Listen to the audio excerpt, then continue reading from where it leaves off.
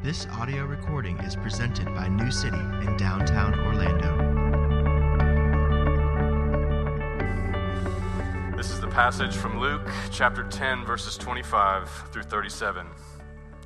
And behold, a lawyer stood up to put him, that's Jesus, to the test, saying, "Teacher, what shall I do to inherit eternal life?" He said to him, "What is written in the law? How do you read it?" And he answered, "You shall love the Lord your God with all your heart and with all your soul and with all your strength and with all your mind, and your neighbor as yourself." And he said to him, "You have answered correctly. Do this, and you will live." But he, desiring to justify himself, said to Jesus, "And who is my neighbor?" Jesus replied, "A man was going down from Jerusalem to Jericho, and he fell among robbers, who stripped him and beat him and departed, leaving him half dead. Now by chance, a priest was going down that road, and when he saw him, he passed by on the other side. So likewise a Levite, when he came to the place and saw him, passed by on the other side. But a Samaritan, as he journeyed, came to where he was, and when he saw him, he had compassion. He went to him and bound up his wounds, pouring on oil and wine. Then he set him on his own animal and brought him to an inn and took care of him. And the next day he took out 2 denarii and gave them to the innkeeper, saying, "Take care of him, and whatever more you spend, I will repay you when I come back." Which of these 3 do you think proved to be a neighbor to the man who fell among the robbers? He said, "The one who showed him mercy." And Jesus said to him, "You go and do likewise." This is God's word. Thanks be to God. You may be seated.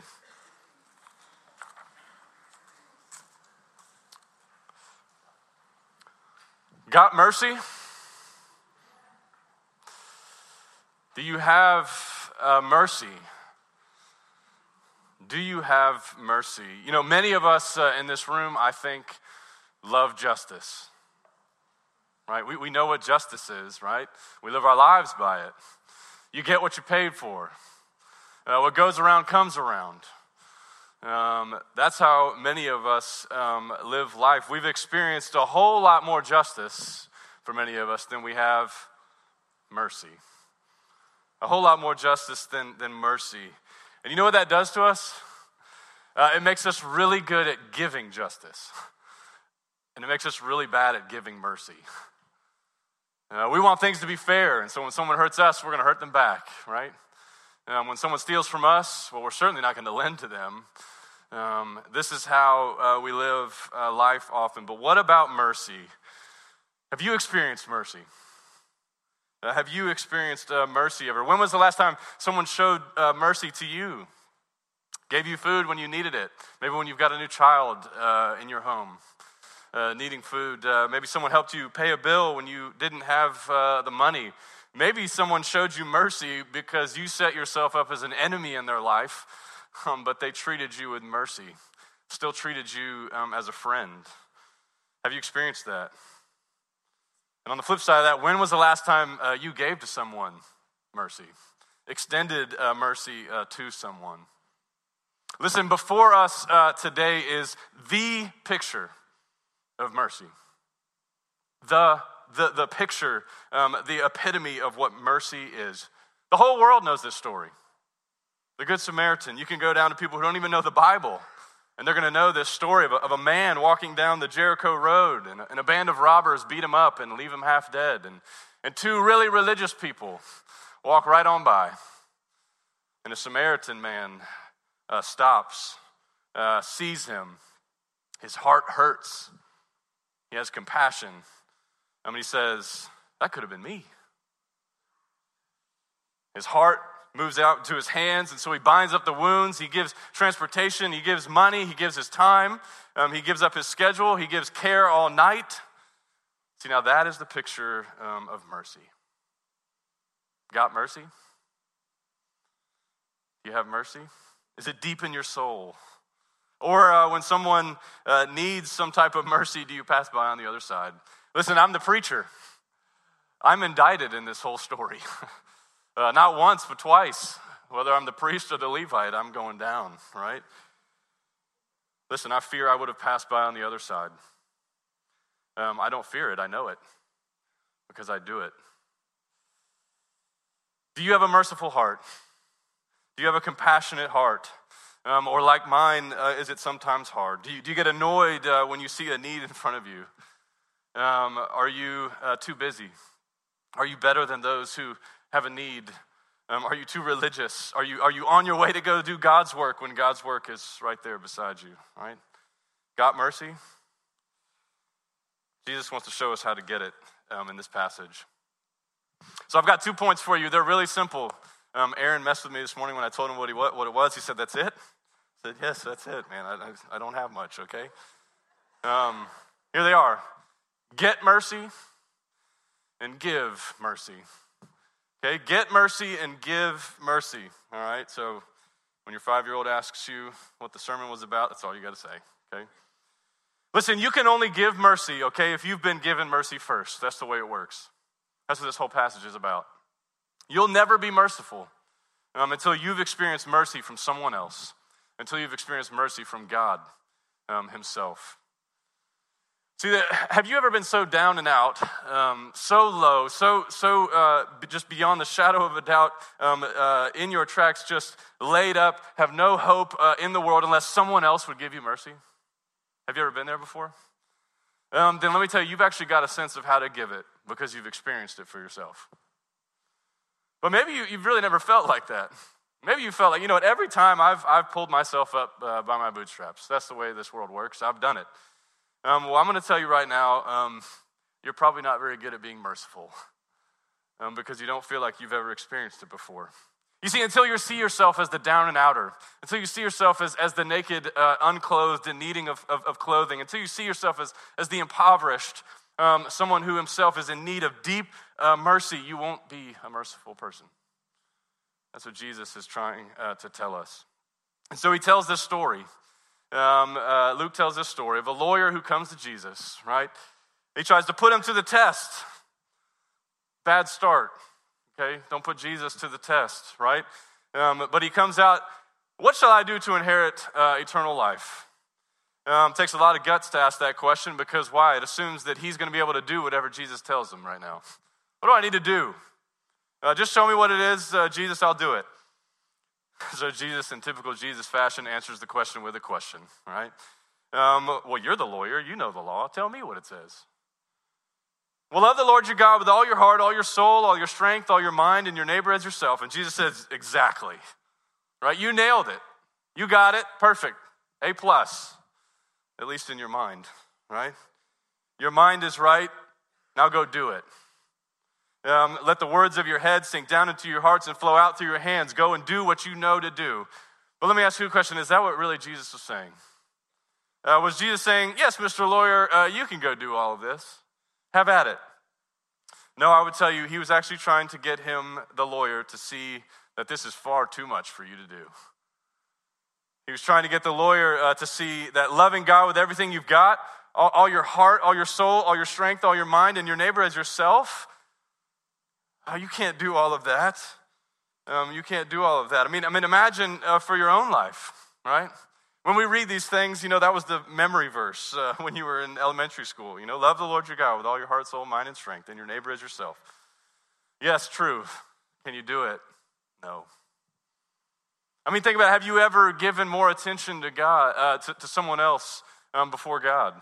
You ever given more attention to your spouse or your boyfriend or girlfriend or anything like that? More attention than God. Your career, more attention than God. Your clothing, more attention than God. Your status, more attention than God. Your own kids, more attention than God. Of course you have. Of course I have. Right? Those are just the first couple of commandments. Right? Have you ever dishonored your parents? Oh, come on. We don't even need to go there. Never. Have you ever hated someone? Been so angry with them, right? That you just see red. You can't even see straight. You started saying things that aren't true. You started talking about them behind their back, right? Jesus says you've murdered them. Murdered them. Ever lusted after someone else? No, of course not. Just thought about them in a way that if other people could see your thoughts, they'd be appalled. Jesus says you've committed adultery. Stolen. No, I've never stolen. It's tax season. Come on, y'all. Lied. It's tax season. Come on, guys. Of course. Been jealous of your neighbor's stuff? No, of course not. I love feeling inferior when I see other people's house or their car or their phone or their successful kids or their better-looking spouse or the way that they raise their kids, private school or public school, they spank, they don't spank, whatever. Look, these are just a few examples from the Ten Commandments, right? That wasn't hard. We don't love God with everything we've got. We can't. We don't love him with all of our heart, all of our soul, all of our strength, all of our mind. No, we give God just a little corner, just a little bit. And love our neighbors, I mean, goodness. We have trouble loving the people that we promise to love. Our spouses, boyfriends, girlfriends. We say really extreme things like, I love you. I love you. I'll take out the trash. No, we don't do that. I'll do the dishes. Come on, guys. You know you don't do that. I'll watch the kids so you can get away. I promise. I love you, right? We don't even do a good job of loving the people that we love, that we say that we love. How much more for those people that we haven't even made commitments to? But here's the lawyer's response, right after all of that. What does the lawyer say? His is the same response as ours is every time. Desiring to justify himself, he asked, well, who is my neighbor? You see, when Jesus says all those things and he says, you've answered correctly, the lawyer knew he was busted, right? He knew that he was caught. He knew that what God was asking him to do that he couldn't do. It was beyond what he was able to do. But instead of accepting that, he's prideful, like we are. He wanted to lower God's standards so that he could achieve it. Wanted to limit how much mercy he had to be given. He wanted to make mercy something measurable that he could do so that when he did it, he could be proud of himself and prove himself to other people and to God to say, look, I love my neighbor. See? Look at what I did over here. That's what we're all prone to do. But see, the point of the law was not to say, hey, sounds good, let's go do it. The point of the law is to be overcome by how hard it is. It's to be overwhelmed by how hard it is. This is how I get eternal life, Jesus? Loving God with everything I've got? Loving my neighbor as much as I'm loving myself? I can't do that. If this is what it means to follow after God, I will fail. I can't do it. That's the point. That's the point. You see, if the Lord's response had been exactly that, I think Jesus would have nodded in agreement. That should have been the lawyer's response. I repent, Jesus. I can't do that. All that you're asking me to do, I can't do that. I'll never love enough. I'll never be enough. I think Jesus would have put his arms around him and said, welcome to the kingdom. But the lawyer, he would have received mercy upon mercy upon mercy from the greatest mercy giver, Jesus. But instead, he was trying to justify himself. There are people right here in this church who've got this whole Christianity thing all wrong. I know it. I know it. Because we're like the lawyer, right? And we're trying to justify ourselves before God, and we can't. You know how many times I hear at Paramore Ave from different folks along the way, whether they're in church or not in church, hey, preacher, I'll come around when I get my life together, right? Well, I guess I'll never see you. Not because you're bad enough that you won't get your life together, but mine's not together either. You're never going to come around if you wait till that. Preacher, I'm still struggling to get my life right. I'll be there once I've dealt with these skeletons in the closet. Don't wait. Join the club. Join the club. Oh, how sweet for me to hear from someone, I can't be a Christian, I'll never be good enough. And I would say, that's it, you've got it, finally. You've got it, finally. I'll never have what it takes, you're right. I need Jesus, absolutely. I need mercy, now you're getting it. I need the righteousness that only God can provide me because I'll never produce it myself, let's pray, right? That's what we need. Got mercy? Do you have a compassionate heart? You've got to get mercy first. You've got to receive it from God. Until we realize that we are all desperately impoverished before God, desperately in need of his mercy, we won't ever be able to give mercy away. In one of our community groups, in my community group, in fact, this past week, we were talking about loving our enemies. And there was a guy in there who was talking about some things, and he said, I did a lot of dirt in my life, but I became a Christian. And after a while, I realized, gosh, there's this whole forgiveness thing. I think I need to go ask some people for forgiveness. And so he goes to different people, and you know what every one of those people said to him? I already forgave you. He said that transformed my life. Because mercy was extended to me when I didn't deserve it from all of these people. You see, mercy transforms you. Mercy changes you. That we would get that mercy. Have you gotten it? Have you received that mercy? I pray you have. Because see, once you get that mercy, it's then that you can give it away. So give mercy, the second point for today. Give mercy. You see, the lawyer asked Jesus, who is my neighbor?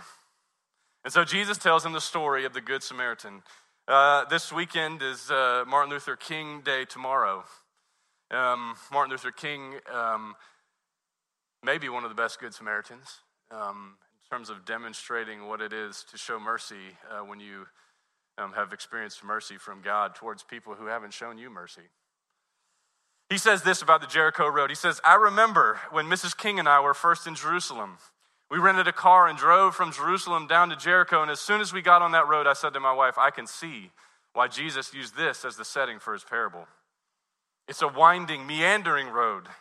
It's really conducive for ambushing. You start out in Jerusalem, which is about 1,200 feet above sea level, and by the time you get down to Jericho 15 or 20 minutes later, you're about 850 feet below sea level. That's a dangerous road. In the days of Jesus, it came to be known as the Bloody Pass. And it's possible that the priest and the Levite looked over at that man on the ground and wondered, are the robbers still around? Or it's possible that they felt that the man on the ground was merely faking, and he was acting like he had been robbed and hurt in order to seize them over there, lure them there for quick and easy seizure. And so Martin Luther King says the first question that the priest asked, the first question that the Levite asked was, if I stop to help this man, what will happen to me? But then the Good Samaritan came by and he reversed the question. If I do not stop to help this man, what will happen to him? And Jesus stabbed the lawyer in the heart with that story. There's a hero in that story, right? There's a hero in that story, and it's the last person that the lawyer ever expected. The last person. It's not someone from his tribe. It's not a Jew. It's not the priest. It's not the Levite. You see, their actions were downright disgusting, right? No, the hero of the story is he can't even say it, right? He can't even say who it is. The good what? Samaritan? He's not even a person, according to that lawyer. Can't even say the word. Samaritans, those are Jews who intermarried with other pagan nations and started to worship their gods. They're not pure like I am, right? Jews let the Samaritans know that. Jews hated the Samaritans. Samaritans hated the Jews. We can think of parallels all over today's world, right? We don't struggle with that. Sure we do. Sunnis and Shiites and Republicans and Democrats, black and white, rich and poor. We know this story. And so at the end of the story, when Jesus asked him, who was the neighbor, the lawyer couldn't even say the word Samaritan. You notice that? He asked him, who's the one who showed him what a real neighbor is? He said, the one who showed him mercy. Couldn't even bring himself to say it. That's the punchline of the story. The Samaritan. The Samaritan? He's the one who showed mercy. Listen, are you the lawyer? Am I the lawyer? Do we know all the right answers but haven't got a clue on how to be merciful? Are we being one-upped by someone who's less than us? Is our attempt at mercy just shameful compared to other people? Is our attempts at mercy shameful compared to the poor? Someone who's not in our class, someone who's not in our race, whatever. That was the lawyer, and he couldn't even bring himself to say it. I'm going to tell you something. The poor are a lot better at mercy than the rich are.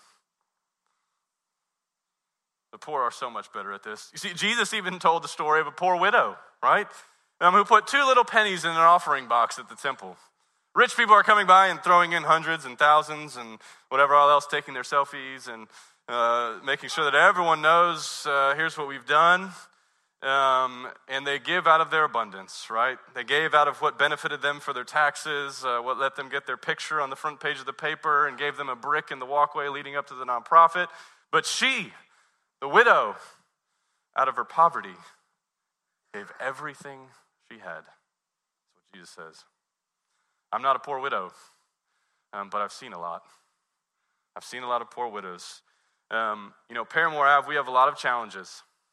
But I'll tell you one thing we've got. We will mercy you under the table. I'm the worst at mercy in my church. I'm the priest and the Levite for sure. But I have watched complete strangers, people who don't even know each other, give their last dime to each other. Say to the other person, well, I need this, but you need it more than me. Here you go, without a thought. They didn't go back and confer with, counsel, and you could say, oh, naive, they should have better wisdom. Stop. That's not what the story's about. I've watched people with significant disabilities, significant issues in their own life, save their last bit of food, and by last bit, it's like half of what they had, and said, I got to go give this to somebody else that I know.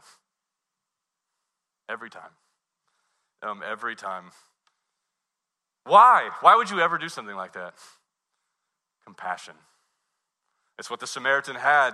It's the turning point of the whole story. He says the Samaritan had compassion. Compassion, you can try to describe it any way you want. I'm going to tell you what it means. It means this. That could be me. That's what compassion is. Compassion is, I've been there before. That was me. When I was down and out, someone was merciful to me. Compassion is, I'm so moved because I see myself in that person. Compassion is a gut-wrenching pain when you see someone in need. Got mercy? Until you see yourself as the down and out, until I see myself as the down and out, someone who's in desperate need of mercy will never be able to give that mercy away. The lawyer was a man of God, right? He's a Jew.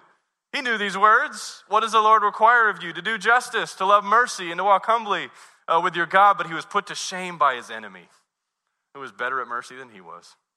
You see, mercy knows no race, mercy knows no ethnicity, it knows no class, it knows no socioeconomic status, it knows no age, it knows no gender, it knows no neighborhood, it knows no enemy. There's no enemy when we are giving mercy. Mercy knows God. Mercy knows God. Mercy knows the God who gives mercy freely to sinners who sin mercilessly against him. Got mercy? You only give it because you've received it. Let me tell you a couple of practical things about this mercy thing. As you think about that, as you think about receiving the mercy that God would give to you, what does it look like now to give it away? I just want to give you three short things about mercy. Mercy is messy, right? Mercy is messy. I mean, the Samaritan got blood on his hands. It's messy. It's messy because there's no 1, 2, 3-step process for helping someone in need. Every situation is different. That's what makes it messy. Listen, in our neighborhood, we don't need mercy drive-bys. What I mean by that is we don't need a large group of people and coming to help on a Saturday morning for a little while and then leaving. That would be like binding up the man's wounds on the side of the road and then leaving him there. Taking a selfie while you've done it, right? You see, that's the clean version because then we can go about the rest of our day and unaffected by the real issues at hand. Samaritan shows us it doesn't work like that. You see, it's messy because we've got to get in there and get our hands dirty and figure out what's going on in every situation. It takes a long time. It's confusing. You don't always know the right way forward, but you continue to extend mercy. Mercy is messy. Mercy is costly. Time and money, right? No doubt the Samaritan had somewhere to go on his way, right? He wasn't just headed to nowhere. He wasn't just looking for the next opportunity to extend mercy. He didn't have that privilege. He was on his way, probably conducting some business, right? We know that because he had to pay to have a man care for him while he was tending to his own business. This was an inconvenient stop, but apparently mercy helped the Samaritan make his decision. He took the time to bind up wounds, took the money to pour out oil and wine, took the time to walk beside this man as he rode his animal down to the inn, took the time to get him off the animal, lay him in a bed, keep watch over him all night. No doubt the Samaritan woke up the next morning tired and said, was that a good idea? But he did it because he was motivated by mercy. You could say, well, man, this is so inefficient, right? One man helping another man. We want hundreds of people, right? That's how we do it. One man just helping another man. I want to see something big. He took all his time and energy and money, and he only helped one guy? I mean, come on. We want to fill some football stadiums with people we've helped, right? But you look around you as we do those types of things, and unfortunately, we have the same problems we've had. Well, here's your model for mercy. One at a time. One at a time. So mercy is costly. And finally, mercy has no measure. You see, you've never completed your mercy assignment. It's never happened. It's never done. You're never done giving mercy. Martin Luther King called the Samaritan's mercy on the Jericho Road a dangerous unselfishness. A dangerous unselfishness. Just the fact that he stopped shows us his mercy didn't have a cap on it.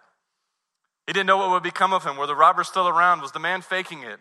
And you can call him naive, you can call him foolish, and Jesus calls him merciful. Jesus calls him merciful. The story slows down and tells about all that he did for him. He was following not some guidebook on what mercy is. He was following the God of mercy. There's no guidebook on mercy. There is a God who gives us mercy. You see, the lawyer wanted to make mercy measurable. He wanted to be able to achieve mercy. I've done it, right? I've finished it. He wanted every situation to be written down in a book somewhere so that he could come, when he came up on a situation, he could look it up in his mercy book and, well, hey, this is how much mercy you should give in this situation. He wanted to be able to base it on the circumstances. He wanted to base it on, well, how deserving is this guy, right? Has he been in this situation before? Okay, you don't need to show him mercy again, right? We want that type of thing. We find out quickly why he was doing that, why the lawyer was doing that. What was his motive? To justify himself. Be able to say to himself, to others, to God, see, I did it. I did mercy. It was as if he was putting money in his own mercy bank, giving a little bit, so that one day someone might give him some mercy. Justice, that's what that is. You give a little, I'll give a little back. Don't be discouraged. Because listen, if you're here today and all you've heard is walking away feeling guilty, then you've missed the message. If you walk away saying, gosh, Eric, that was just convicting. Now I need to go show mercy to every person I see, then you miss the message. The message is you've got to get mercy from God first, to give mercy to others. You see, if I struggle to give mercy, it's because I don't think I need it for myself. It's because I don't think God needed to give me much mercy in order to make me right. See, the gospel says, don't try to justify yourself. You can't. The gospel says, receive free justification from Jesus who bled mercy on the cross. Justifying yourself is to be crushed by the avalanche of a law that you can't fulfill. Love God with everything you've got. Love your neighbor as yourself. You can't do this. The gospel is freedom that comes from Jesus having already perfectly fulfilled that law. The gospel is the joy that we have now to fulfill that law through the living water of Jesus that flows through us. Have you got mercy? God has lavished on us a mercy that we don't deserve. My challenge to you today is to receive it. Know yourself as a desperately needy person for the God of mercy to pour down on you his mercy and grace. And he'll do it every time. And once you've experienced that, you can go and do likewise. Let's pray. Holy Spirit, it will be easy for us to feel guilty. It would be easy for us to feel ashamed. Father, I pray first that we would feel that you have been merciful to us. That when we were your enemies, you called us friends because of the sacrifice of our Lord and Savior Jesus on the cross for us. That when his blood ran red for us, that you gave us mercy. on the cross. God, would we receive that mercy? Would we know that we have nothing in us that deserves that mercy, and yet you pour it out on us freely? God, would we get to the end of ourselves and find you there? Find a Savior who loves us and welcomes us with open arms because we've said, I'm a sinner. I can't do what you've told me to do. I need Jesus. I need the righteousness from Jesus. May that be our prayer today. And God, once we have that, though, would you turn us around to be merciful, to be men and women who are filled with mercy, who are known as mercy givers. Make that who New City is. Thank you for the ways in which you have already brought that about. God, there's much to celebrate, much to rejoice, and we thank you for that.